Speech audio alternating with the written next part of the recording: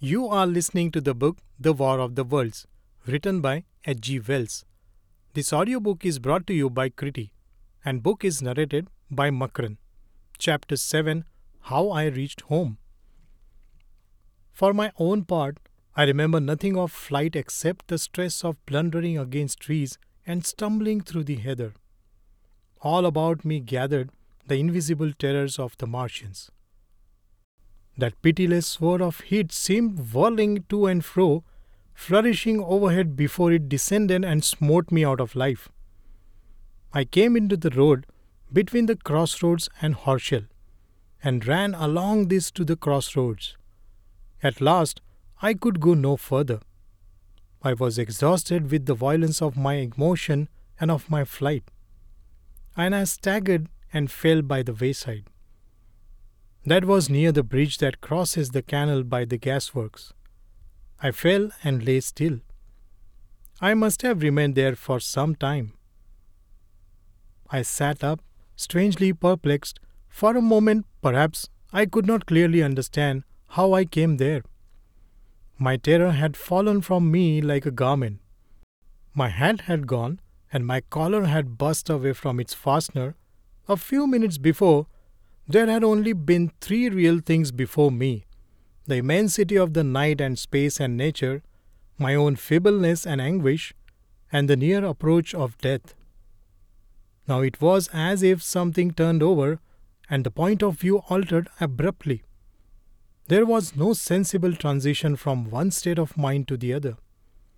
I was immediately the self of every day again, a decent, ordinary citizen, the silent common. The impulse of my flight, the starting flames, were as if they had been in a dream. I asked myself, had these latter things indeed happened? I could not credit it. I rose and walked unsteadily up the steep incline of the bridge. My mind was blank wonder. My muscles and nerves seemed drained of their strength. I dare say I staggered drunkenly. A head rose over the ark, and the figure of a workman carrying the basket appeared. Beside him ran a little boy. He passed me, wishing me good night. I was minded to speak to him, but did not. I answered his greeting with meaningless mumble, and went on over the bridge. Over the Maybury Arch a train, a billowing tumult of white, fire-lit smoke, and a long caterpillar of light windows went flying south. Clatter, clatter, clap, rap, and it had gone. A dim group of people talked in the gate of one of the houses in the pretty little row of gables that was called Oriental Terrace. It was all so real and so familiar, and that behind me it was frantic, fantastic. Such things, I told myself, could not be. Perhaps I am a man of exceptional moods. I do not know how far my experience is common. At times I suffer from the strangest sense of detachment from myself and the world about me. I seem to watch it all from the outside, from somewhere inconceivably remote, out of time, out of space, out of the stress and tragedy of it all. This feeling was very strong upon me that night. Here was another side to my dream. But the trouble was the blank incongruity of this serenity, and the swift death flying yonder, not 2 miles away. There was a noise of business from the gasworks, and the electric lamps were all alight. I stopped at the group of people. "What news from the common?" said I. There were 2 men and a woman at the gate. "Ah," said one of the men, turning. "What news from the common?" I said. "Ain't you just been there?" asked the man. "People seem fair silly about the common," said the woman over the gate. "What's it all about?" "Haven't you heard of men from Mars?" said I. "The creatures from the Mars?" "Quite enough," said the woman over the gate. "Thanks," and all three of them laughed. I felt foolish and angry. I tried and found I could not tell them what I had seen.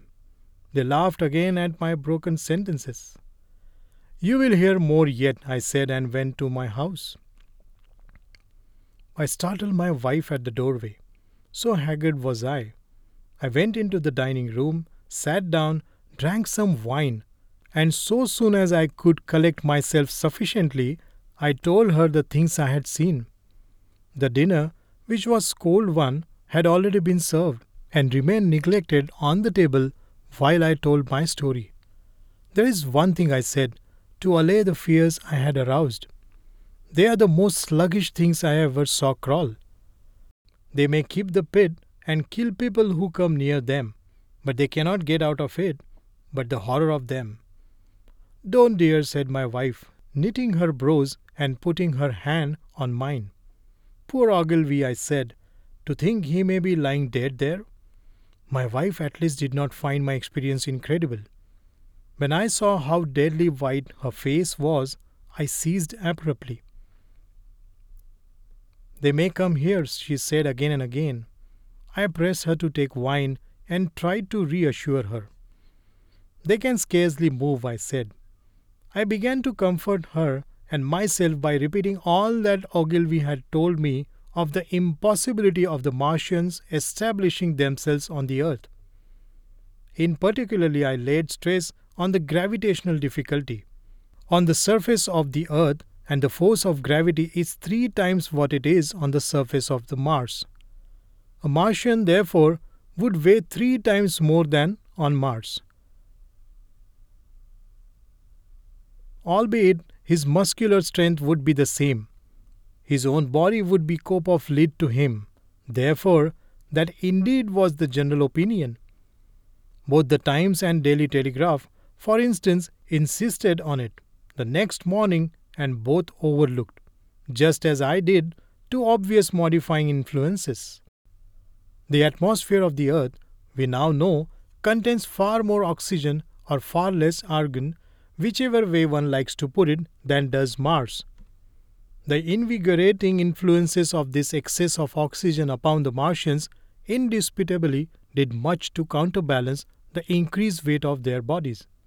And, in the second place, we all overlook the fact that such mechanical intelligences as the Martians possess was quite able to dispense with muscular exertion at a pinch. But I did not consider these points at that time. And so my reasoning was dead against the chances of these invaders.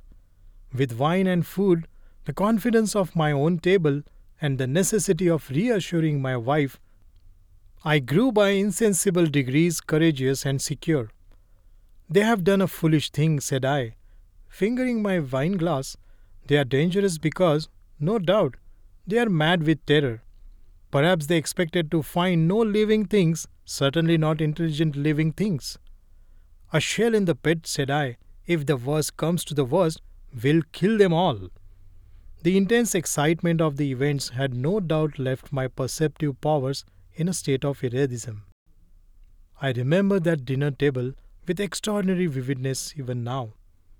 My dear wife's sweet anxious face peering at me from under the pink lamp shade, the white cloth with its silver and glass table furniture, for in those days even philosophical writers had many little luxuries. The crimson-purple wine in my glass are photographically distinct. At the end of it I sat, tempering nuts with cigarette, regretting Ogilvy's rashness, and denouncing the short-sighted timidity of the Martians. So, some respectable dodo in the Martians might have lauded it in his nest and discussed the arrival of the ship full of pitiless sailors in the want of animal food. We will peg them to death tomorrow, my dear. I did not know it, but that was the last civilized dinner I was to eat for very many strange and terrible days.